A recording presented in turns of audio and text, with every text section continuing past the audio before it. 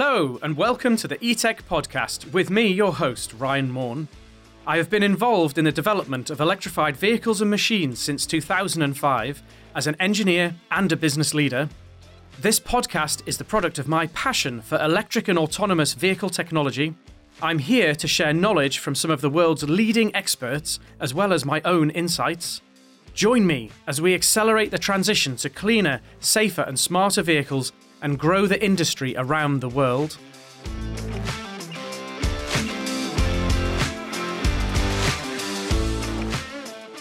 After doing a lot of interviews, we're returning a bit to our roots today and bringing you an answer to a question we've been asked several times in the last few weeks. We do have more interviews on the way, but thought this would make an interesting episode. So basically, the question is, we keep being asked, what's all the fuss about 800-volt powertrains? Not quite like that all the time, admittedly, but it's something that's been in the press recently. We've had several questions through on the same topic pretty much all at once, so we decided to make it into an episode. The context of this has been, I think the Hyundai Kia recently announced a launch of a new EV. This is a high-performance vehicle, and they've made much of the new car's ability to charge very, very quickly using the latest 350 kilowatt ultrachargers. In order to deliver this, Hyundai Kia revealed that the car would use an 800-volt electrical architecture. So this is not the first manufacturer to talk about 800-volt systems. Porsche feature this technology in the Taycan. Fisker have announced it already in their upcoming e-motion, amongst others. And there are more and more out there that have either announced it or have vehicles using it in typically low volumes and in quite specialist applications. So it's not the first, but it has been quite high profile. And I think what's different about the Hyundai Kia announcement is rather than it being some very special car like the Taycan or the Rimac, this is more kind of mainstream high performance vehicle from a much, much more mainstream manufacturer. So, we're being asked, what can the 800 volt system do? And why is it important? The first question to answer here is, why would you go to 800 volts? So there's three elements to this. There's three elements to answer this question.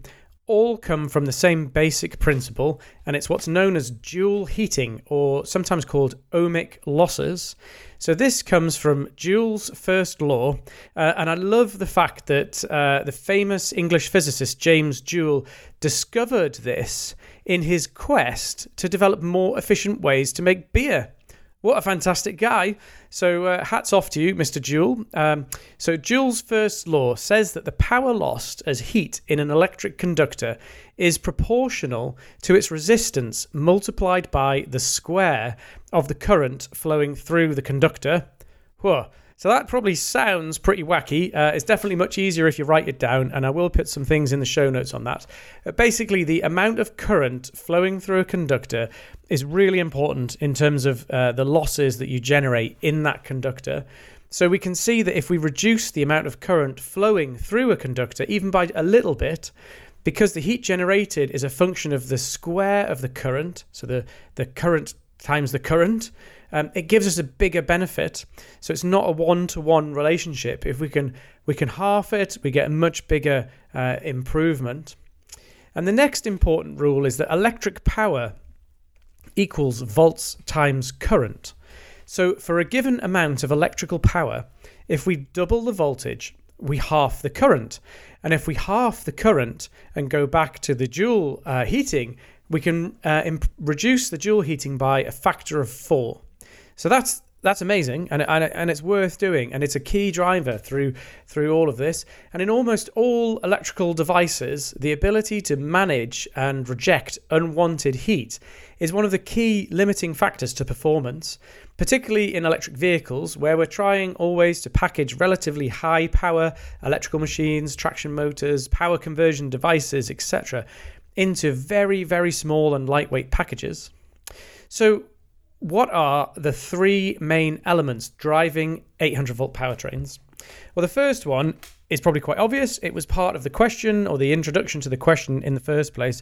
But the first one is ultra-fast charging. So fast charging is one of the key kind of drivers in the EV industry. People want to improve the utility and functionality of electric vehicles, and a big part of that is making them faster to recharge. Not maybe I'm saying not trying to compete. Actually, I do think it is part of trying to compete and develop a proposition which is competitive with a fossil-fueled vehicle. People want to be able to recharge faster and faster, and I think that's particularly an important characteristic in high-end premium luxury vehicles. So the latest ultra-fast chargers that are coming out onto the market, so some of these are installed already throughout Europe, throughout the US, are rated at 350 kilowatts peak power. 350 kilowatts. That's a huge amount of power. Basically, they would have the capability to charge a big 100 kilowatt electric car battery in less than 25 minutes. So really fast charging of big battery packs there from these new ultra chargers. But in order to reach this charging power and still have manageable cables and connectors to connect the charger up to the vehicle, the voltage has been increased to 800 volts. So this is a key driver. So this comes from the fact that the power is volts times the current. So increasing the voltage means we can reduce the current, and then the heating in the cables and the connectors. So basically, this is a really important element of how we size the cables and size connectors in industry, is to deal with the amount of current. So current is much more important when you're sizing cables and connectors than voltage is. And having that higher voltage means we can have lower current, and it makes the cables and connectors more manageable and to be frank, feasible. I think at 400 volts, trying to do 350 kilowatts, you'd end up with some quite severe heating in the cable. You'd have to end up with very large cables and very large connectors. So it's ultra fast charging. It's arguably a luxury in electric cars. I've got to admit, I do still charge my electric car with a good old 3 kilowatt granny lead. So not quite thinking about 350 kilowatt charging for most of how we use our electric car, certainly. So I think it's probably a luxury for some applications. But when we move out of passenger vehicles and we start looking at things like trucks and buses, that ability to charge quickly with much larger battery packs. So, a truck or a bus might be a 200 kilowatt hour or a 300 kilowatt hour or even a 600 kilowatt hour battery pack. These are huge battery packs, and we need the ability to charge them in realistic amounts of time. So actually 350 kilowatts would be a necessity for commercial vehicles, and you could be looking in the future at even higher charging powers for commercial vehicles, and there's lots of challenges and things to solve there. So that is the number one thing driving 800 volt powertrain, ultra fast charging. The next thing, so the number two, and these aren't necessarily in order of priority, by the way, but you can take I would say the order doesn't mean anything in terms of how they're coming out here, because the number two thing I've got here is higher efficiencies. So pushing higher currents around the EV powertrain creates dual heating in every single component that current passes through, from the battery right through to the traction motor. And higher currents mean bigger cables and bigger connectors to carry them safely around the vehicle, and that means more weight in the vehicle. So by going to a higher voltage, we can reduce the current, which means that we can reduce the size of the cables and the connectors and all the conductors in the system. But it also means that we can reduce the ohmic losses and reduce the heating in the system as a result. So less heat in the motor windings means less cooling system power needed in pumps and fans to take it away from the powertrain. We also have a sort of side issue here, but ohmic losses are worse at higher frequencies. And that's because of something called skin effect. And I'm not going to go into what skin effect is here, but basically at high frequencies, ohmic losses get worse because effectively the sort of cross-sectional area that the current sees in the conductor is reduced. Now, high frequency switching is being used in power conversion devices to reduce weight and size, and high speed or high frequency traction motors are being used to improve power density in the traction systems.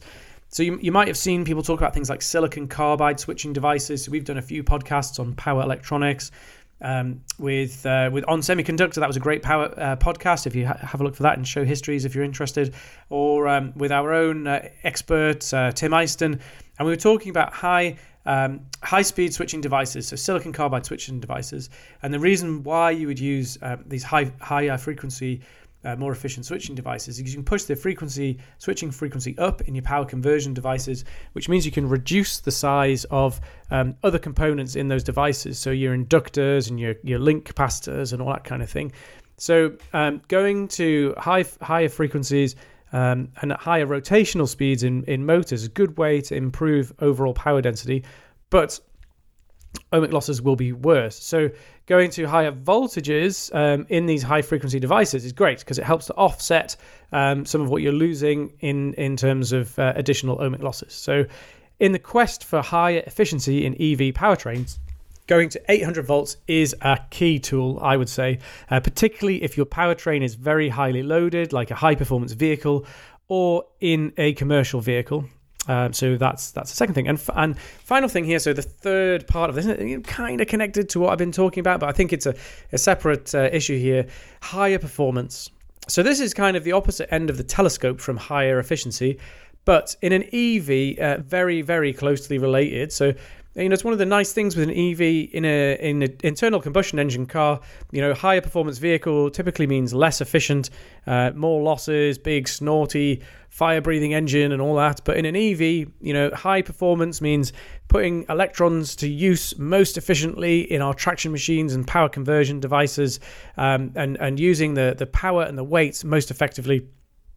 So to get a high performance powertrain in an EV, we want it as light and as power dense as possible.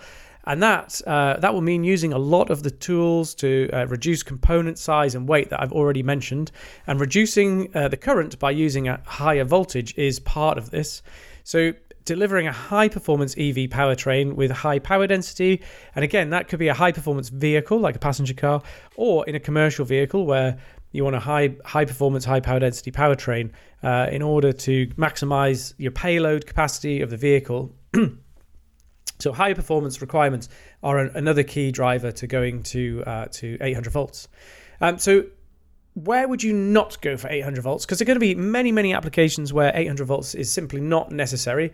So I don't think that every single electric vehicle on the market will have 800 volts in a couple of years' time. I think there's going to be a place in the market for lower voltage architectures still. High voltage 800 volt systems will have their place. I think in commercial vehicle applications, we're going to see even higher voltages start to come through. So people working on some 1200 volt systems now, and that goes back to the charging speeds I was talking about before. If we're into like megawatt power chargers, actually we're going to want to increase certainly the charge voltage again. So 800 isn't necessarily the final destination, but expect further developments and even higher voltages coming in the future for all of the same reasons. So in a kind of lower performance passenger vehicle application, we don't have such tight packaging constraints or such a high kind of performance level requirement, and particularly if you're not looking to do ultra fast charging, which is an awful lot of applications. If it's a kind of city car not designed for kind of long speed driving, I really don't think that ultra fast charging is necessary, and you can still plug a 400 volt architecture car into one of these 800 volt ultra chargers. It just the ultra charger goes, I'm not connected to an 800 volt car, I will output a lower voltage instead. The car tells it what voltage to give it, and it will not charge at the full power, but you'll still be able to get a charge at whatever the maximum charge rate that your vehicle can deal with is. So still, infrastructure is still open to you. So those lower performing applications, city cars, smaller cars, where there's a huge amount of work going on at the moment in terms of electrification, will not necessarily all end up at 800 volts. Where we will see a lot of 800 volt architectures appearing is on high performance passenger vehicles where charge speed is critical and high power density is also critical, and also in heavy duty commercial vehicles where, again, faster charging speeds are important because it gives more vehicle uptime, and reduced powertrain current gives an improvement in overall range and efficiency of the commercial vehicle. And that's one of the really big factors on commercial vehicles, actually probably much more so than it is on a passenger car.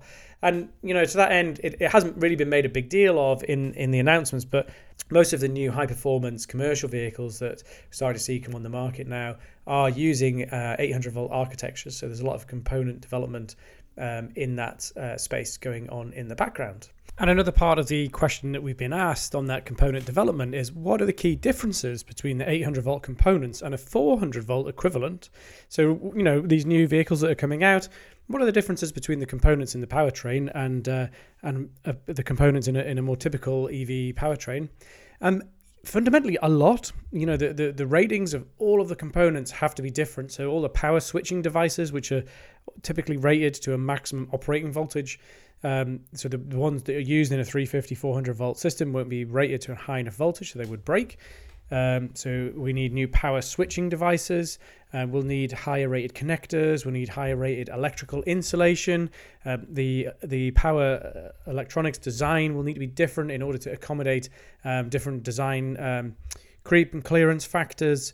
So all of that needs to be updated to deal with the higher voltages. So very, very significant component development. And that can be a major downside to going to an 800 volt architecture.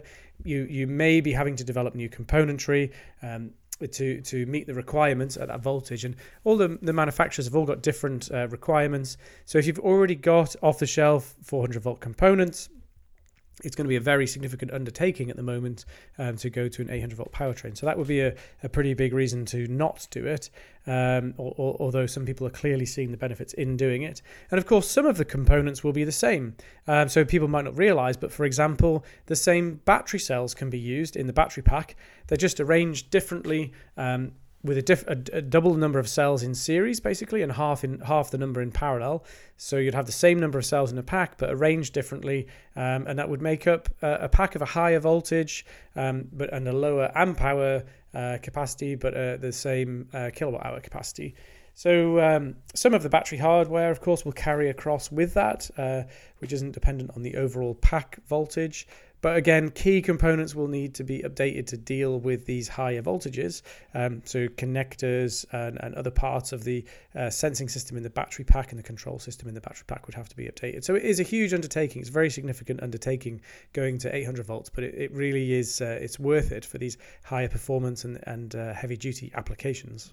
So that is it. Hopefully I've managed to answer the question for people who were interested. We've covered all the key points there. So 800 volt architecture, it is a big thing. Lots of EVs will be adopting that, particularly the higher performance type and the heavy duty type. The reason for it is because we can reduce the current flowing through our conductors and through our devices in the vehicle. And thanks to Mr. Jewell and his attempt to make beer in a more efficient way, we know that reducing the current is really, really important in terms of reducing the heat loss in conductors, cables and motors and power devices. And in our sort of ongoing quest for very fast charge speeds, higher vehicle efficiencies and high performance powertrains, these are really important, really important features. So I think that's answered the question. If you don't think I've answered the question, feel free to send me a comment and ask me for more information. Or, if you have a question on another topic, more than happy to see those questions. Really, really appreciate them coming in. Keep the feedback coming in on the show. We've had some great reviews recently. I really appreciate those. It helps to keep us focused, keep us going in producing this podcast, where we're trying to share as much knowledge and information as we can about electric vehicle powertrains and bring you amazing interviews with real experts in the industry who know their stuff and are prepared to share the wealth of their experience widely through the podcast. So yeah, keep the comments coming, keep the ratings coming. Don't forget to subscribe to the show if you haven't already. I know some people haven't subscribed to the show and they just rely on the postings that we do on LinkedIn or Facebook to give them an update. Just hit subscribe, you'll get updates to the show. If you're interested, you could head across to our YouTube channel. We've got some great videos and other things on there as well. Obviously podcast, you don't get to see things, but we do have some good videos covering a lot of topics across on our YouTube channel, and we also put the podcasts up there. So thank you very much for taking the time to listen to me today. I hope you've got some value out of that, and I really look forward to being able to speak to you again soon.